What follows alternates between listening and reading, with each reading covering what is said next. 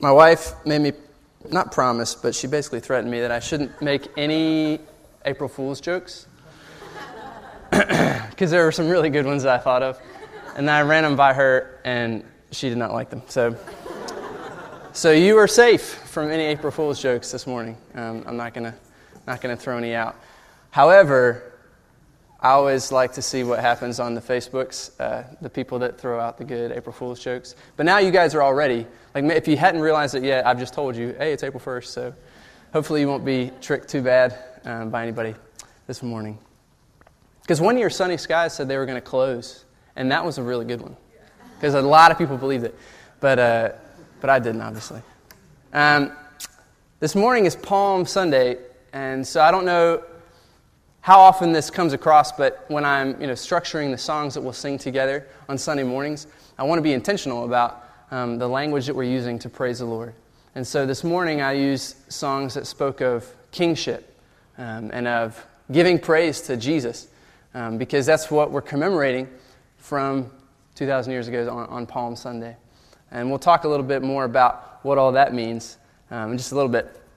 Unfortunately, I think I've mentioned this before, but I like to skip to the end when I'm reading through things. And this becomes a problem when I'm reading a book and I'm kind of sometimes I'll just skip to the end of the chapter just to see what's coming, and then I'll jump back to where I am and keep going. But this really annoys my wife, particularly because I'm reading a book. I'm reading the Hunger Games right now, and so as I've finished out the first two books, and she's already finished the trilogy, and I'm reading ahead, and she's wanting me to hurry up and get done, and so I'm skipping to the end of the chapter because she ends on these stupid cliffhangers. Sometimes they're legitimate cliffhangers. Sometimes they're just pointless turns of phrase, and so I want to know what's coming, so I turn a little bit, and I'll check it before I get done. And so skipping to the end when I'm reading a book, maybe it's a bad habit. When we're worshiping together on weeks like this, sometimes we are skipping ahead already to Easter, which is next week. We're thumbing through in our minds. We're already ahead of ourselves and thinking about what's coming, thinking about Easter. Or maybe you've already mentally skipped ahead to lunch, in which case I would ask you to return to the moment. But in reading the Bible in general, we really have the end of the whole shebang in the book. For those of us who've wrestled with the revelation given to John, the key point is this, that Jesus is utterly and completely victorious. The details in the revelation can be sticky. I know one of our home groups is working through this, and so I don't envy those leaders as they wrestle through some of these things. But skipping to the end when we're reading the Bible, sometimes that can be okay. That's a good ending, to know that Jesus is completely and utterly victorious.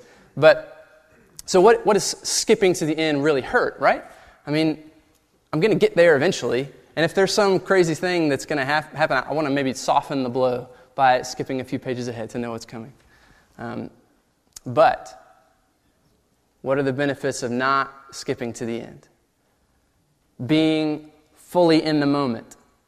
Like I mentioned, if you've already skipped ahead to lunch in your mind. Let's be fully here right now as we worship through talking about the Scripture together. And then when you're reading a book, it's the intent of the author to read it the way that it's laid out, not to skip ahead and get ahead of ourselves. And so let's follow the intent of the author as we go through our text this morning too. And sometimes it's good to have that tension of you want to keep reading, but you probably are supposed to be doing something else too. And I've certainly encountered that as I've been reading this trilogy.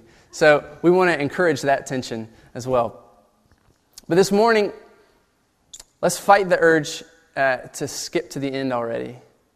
And so be present with me right now as we work through our text and consider Jesus. And I promise you, we will get to lunch the same time that we always do. How does this affect how we read the Bible? If we stay in the moment, if we don't skip to the end and we stay where we're at. I mentioned that we have, a pretty significant ending book in the Scripture. And so many of us are taught the stories as we're growing up. So many of us have grown up in the church, and so we're familiar with all these different stories that are in the Old Testament and in the New Testament. And so when we're reading them now, we already know a lot of what's happening. We know what's coming. So do we really need to read that story again? I would say this is a temptation that we have to battle, because we're in a culture that assumes the gospel and assumes so much of what the Bible would say. And the only way to challenge those assumptions is to read the stories. So don't assume any aspect of what we're going to do through worshiping together for Easter week. On Good Friday, we'll be gathering together to remember Jesus. So when we gather on Friday, don't assume as you come in to worship with us. Enter into that moment. And when we get together next Sunday and celebrate the resurrection, don't assume. Come and celebrate in that moment. And read the stories to your kids. Reread them to yourself. There's things about the resurrection accounts that will continue to blow your mind every time you read them. And so don't assume any of the things that we know. Let's read them in the text. And really, we shouldn't be just reading the Bible and the stories that are there, but also we all have the call to be studying the Bible. And there's a huge difference between doing a Bible study and studying the Bible. Did you catch that? There's a huge difference. And really, this is a lot like the give a man a fish, teach a man to fish analogy. Sometimes, though, you really just need a great fillet, and that's what God provides for you. But maybe if you could go to the river that's the source for that fillet every day, why not? And sure, as the preacher this morning, and as Sean and Brad, when they preach, we get to spend time studying the Bible. We have hours devoted to that through the course of the week. And so we're studying the passages that we're going to talk about. Whoever is proclaiming the word on Sundays spends significant time studying the Bible. But that is a call for each of us to develop skills and use the resources to really study the Bible all the way through, as long as we live.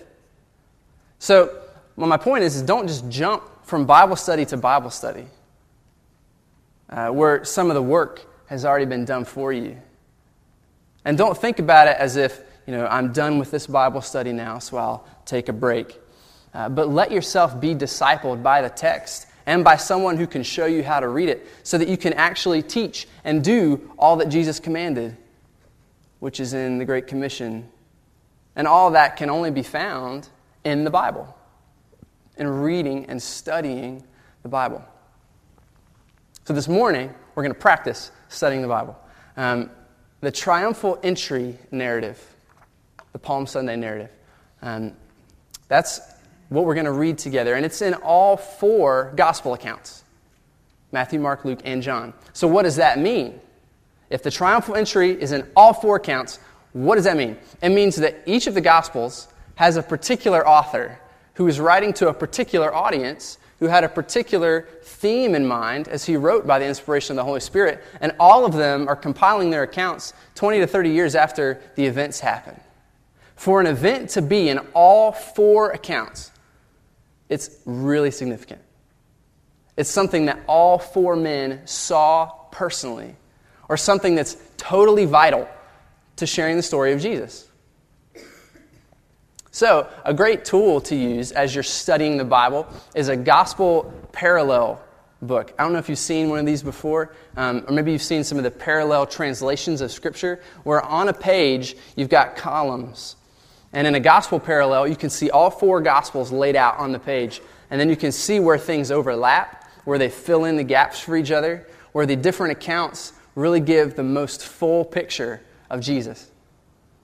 So if you don't have one of those, it's definitely worth looking into for any believer. I'm not just talking for people who've gone to seminary, but for all of us. It's a great tool to use as we read and study the Bible together through our whole lives. But it helps us to visualize some of the similarities and differences in the 4 Gospels. But since I didn't have time to go buy a bunch of these and pass them out, we're going to, if you're sitting next to somebody that you're comfortable snuggling up to, then I want you to do that because I want each of you to turn to a different gospel account of the triumphal entry while I read from Mark 11. So the locations for these different accounts are Matthew 21, Mark 11 that I'm reading, so nobody turn to that one, Luke 19, and John 12. So everybody turn to either Matthew, Luke, or John. And if you're sitting with somebody else who has a Bible, don't be at the same one, so you can look on with each other. I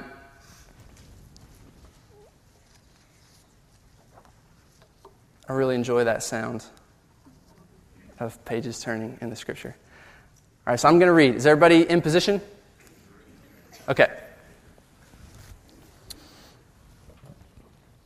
Now when they drew near to Jerusalem, to Bethphage and Bethany, at the Mount of Olives, Jesus sent 2 of his disciples and said to them, "Go into the village in front of you, and immediately as you enter it, you will find a colt tied on which no one has ever sat.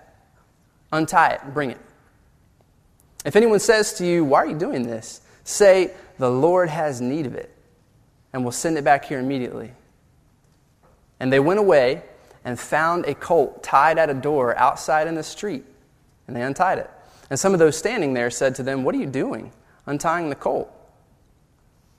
And they told them what Jesus had said, and they let them go. And they brought the colt to Jesus and threw their cloaks on it, and he sat on it. And many spread their cloaks on the road, and others spread leafy branches that they had cut from the fields. And those who went before and those who followed were shouting, "Hosanna! Blessed is he who comes in the name of the Lord. Blessed is the coming kingdom of our father David. Hosanna in the highest."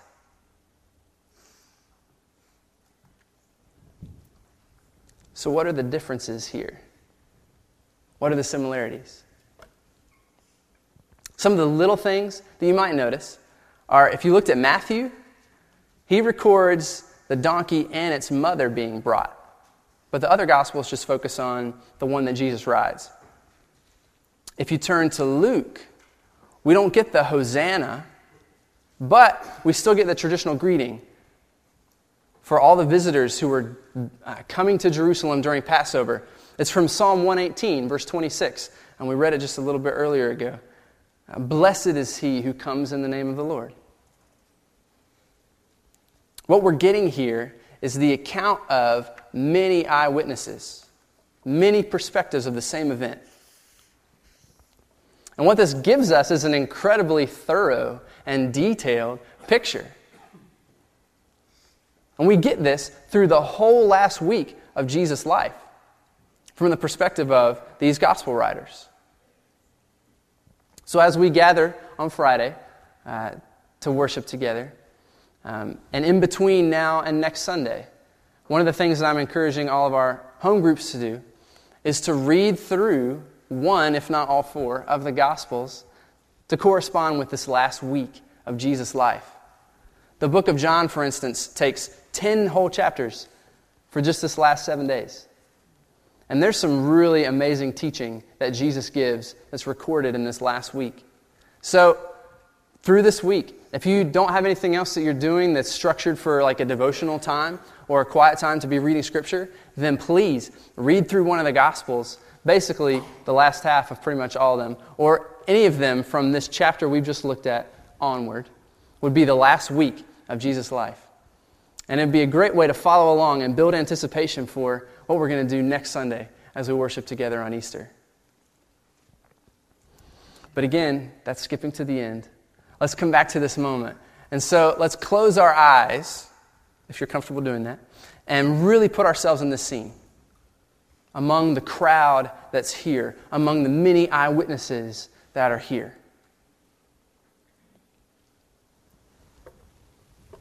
So with your eyes closed, we can smell the animals. The sacrifices in the temple. The donkey that Jesus is riding. The dirt that's everywhere. The people that are pressing in closer and closer. We can hear the voices So many different voices. Footsteps on the stone streets. The clop of hooves as that donkey moves closer to Jerusalem. The rustling of the branches as they're being waved. The mass of people that we can see lining up on both sides of the road, clamoring to see Jesus. The one who had just raised a person from the dead, who was coming to establish his kingdom and remove the Roman oppressors. We see the sun beginning to set over the wall of Jerusalem, throwing orange and blue and pink across the sky. And we hear the voices beginning to rise. Blessed is he who comes. Blessed is he who comes in the name of the Lord. Hosanna! Hosanna!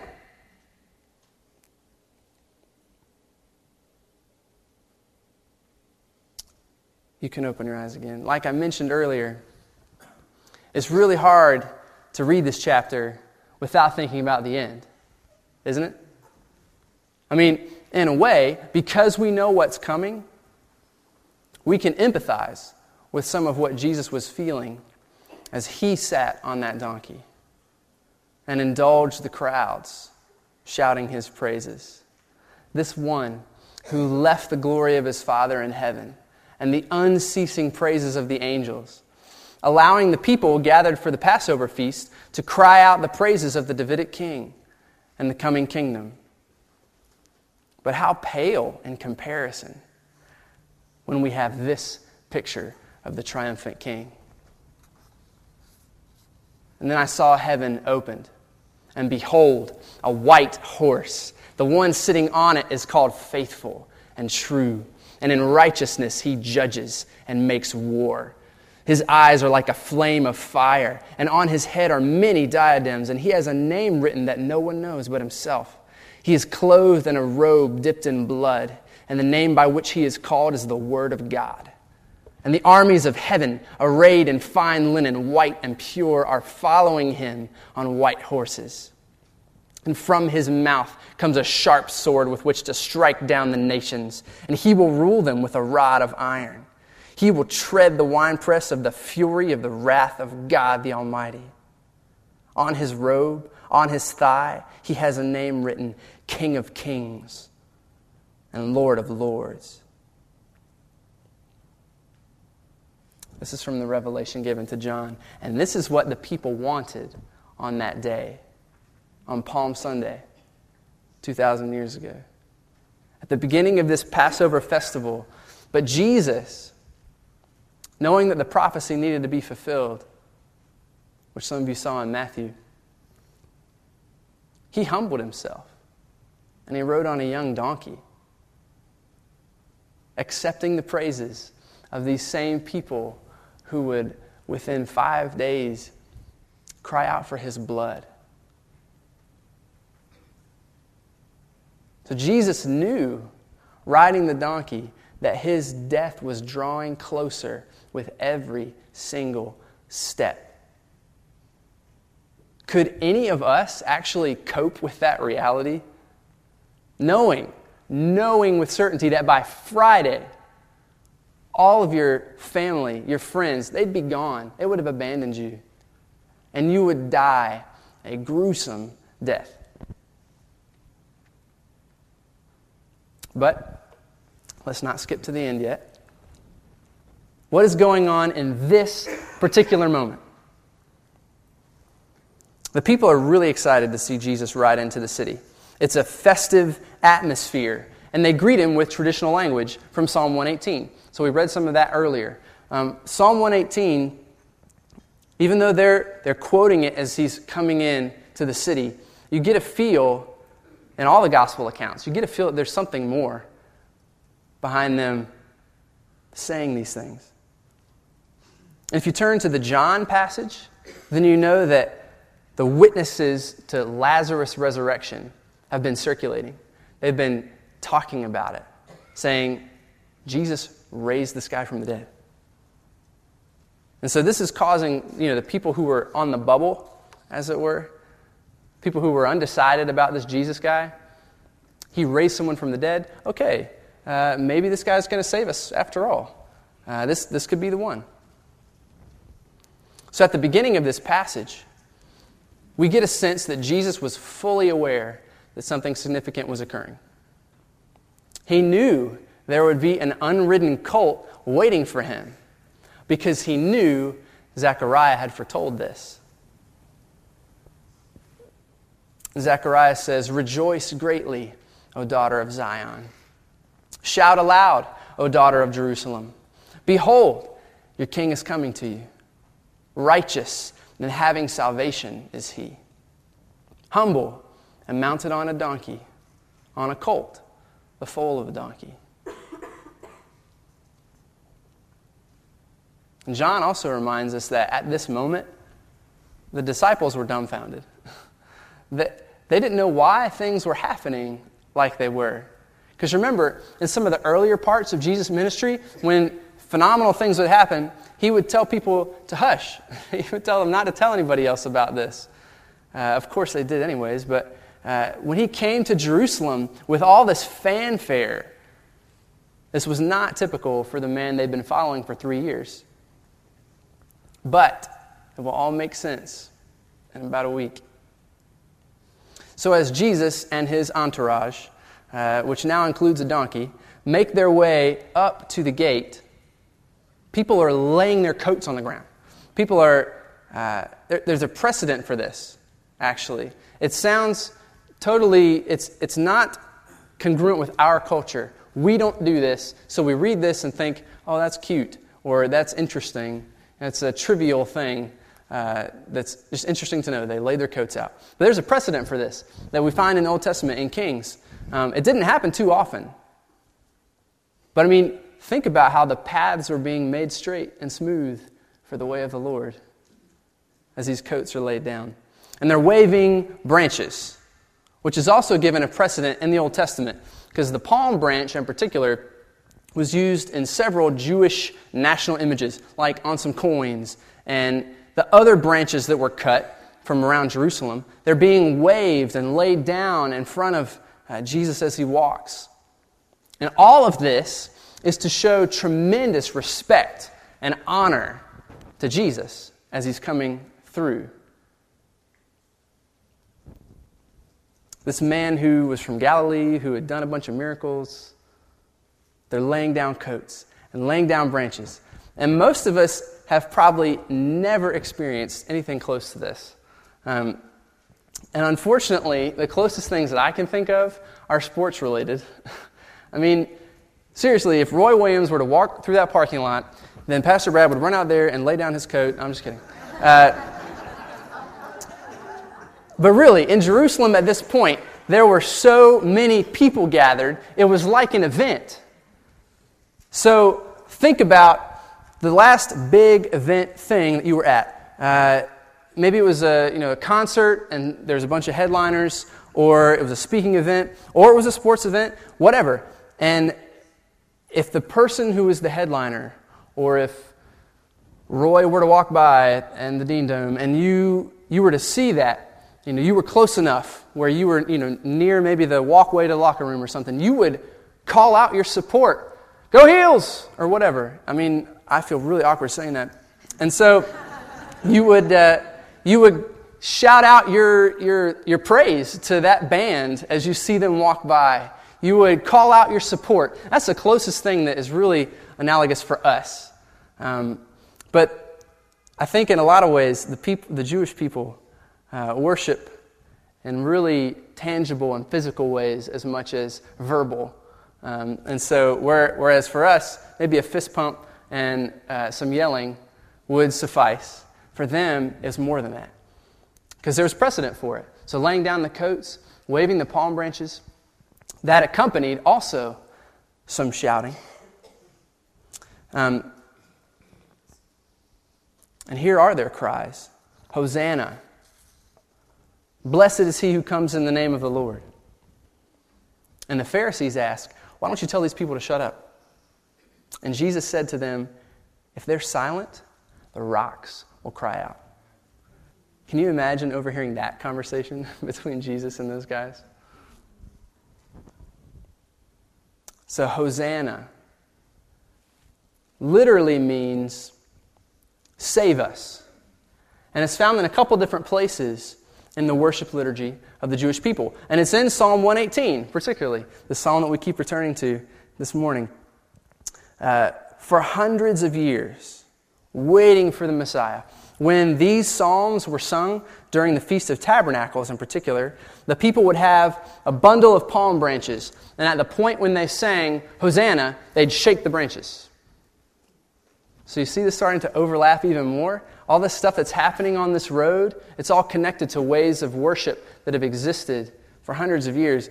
As they're walking down, or as Jesus is walking down, they're shaking these palm branches and crying out Hosanna, which is a way they've practiced, something they've been doing in anticipation of the one who would save them. And really the only, again, closest thing I can think of to relate the shaking of palm branches is like if we had a tambourine lady here who just kind of shook the tambourine anytime we did Jesus Messiah. And when we sang Messiah, she just kind of shook the tambourine for that. And maybe that analogy is lost on you. I grew up in a charismatic church where we had a couple random tambourine ladies. And so, as the people sing out Hosanna, and you know they don't really know what they're asking for. Even staying right here in this moment, not skipping to the end, we know that when we ask Jesus to save us, it means much, much more than we think. In fact, I've heard Russ Ramsey, a pastor and blogger, say that Jesus is always doing more than you think. From the moment he told the disciples to go get the donkey, he was already doing more than they thought. As he rode into town, and the people, they'd heard of Lazarus, of Jesus conquering Lazarus' death, and they praised him on account of Lazarus' death and resurrection. But he had come to receive praise on account of his death and resurrection. So they're crying out, Hosanna, save us.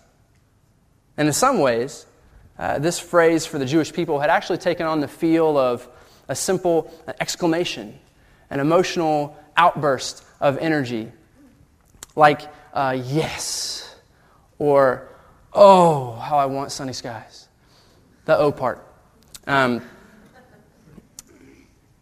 The energy and desire underneath their hosannas was for Jesus to save from Rome, to save from oppression, to save from pain. But Jesus is already doing more. He's coming to save from death itself.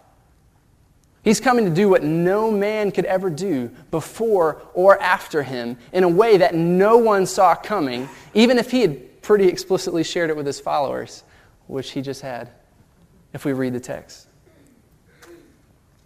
When Jesus took that cup during the Passover meal, and he's going through the liturgy, through the Haggadah, just as it was supposed to be done, and then he says, "This is the cup of the new covenant in my blood." He was doing more than just changing the liturgy a little bit. He was doing more than just asking them to take a drink with him. So are you ready for Jesus to do more than you think in your own heart? So of course, we see ourselves in this crowd. That's why I want to take a moment and kind of close our eyes and really be in the crowd. Because some of us are worshipers who have followed Jesus. Some of us are hangers-on. Some of us have been following Jesus for years. Some of us have just started following him because he did something miraculous. Some of us have just heard something completely unbelievable about Jesus, and we want to get a closer look. All of us are in one of those places in the crowd. So when and why do we cry out, Hosanna? Sometimes it's as a save us. Just as sometimes it's an exclamation of praise. In our circumstances, we cry out for God to save us. In our sickness, in our financial burden, in our abuse, Hosanna. When we realize who we are. In light of Christ, we need saving. Hosanna. When we see the King as he is, entering in triumph, Hosanna. So let's skip ahead just a little bit and cry Hosanna in our hearts, because he's already saved us from our circumstances before we're even in them. And let's cry Hosanna in our hearts because we see the depths of the sin there. And let's cry Hosanna in our hearts because we see him as the risen King.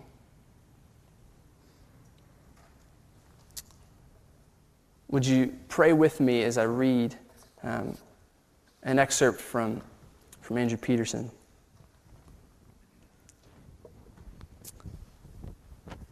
Lord, forgive us.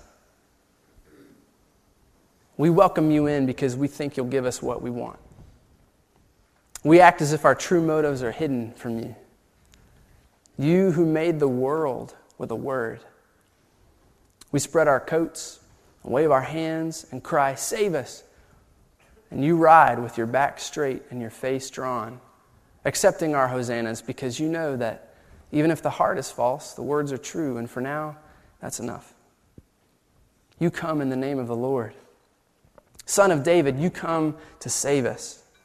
You come to save a fickle people who 1 minute cry for help and the next cry for blood, and it's both help and blood that you give us. The sun shines hot on the city gate, and you feel the air move with the palm branches.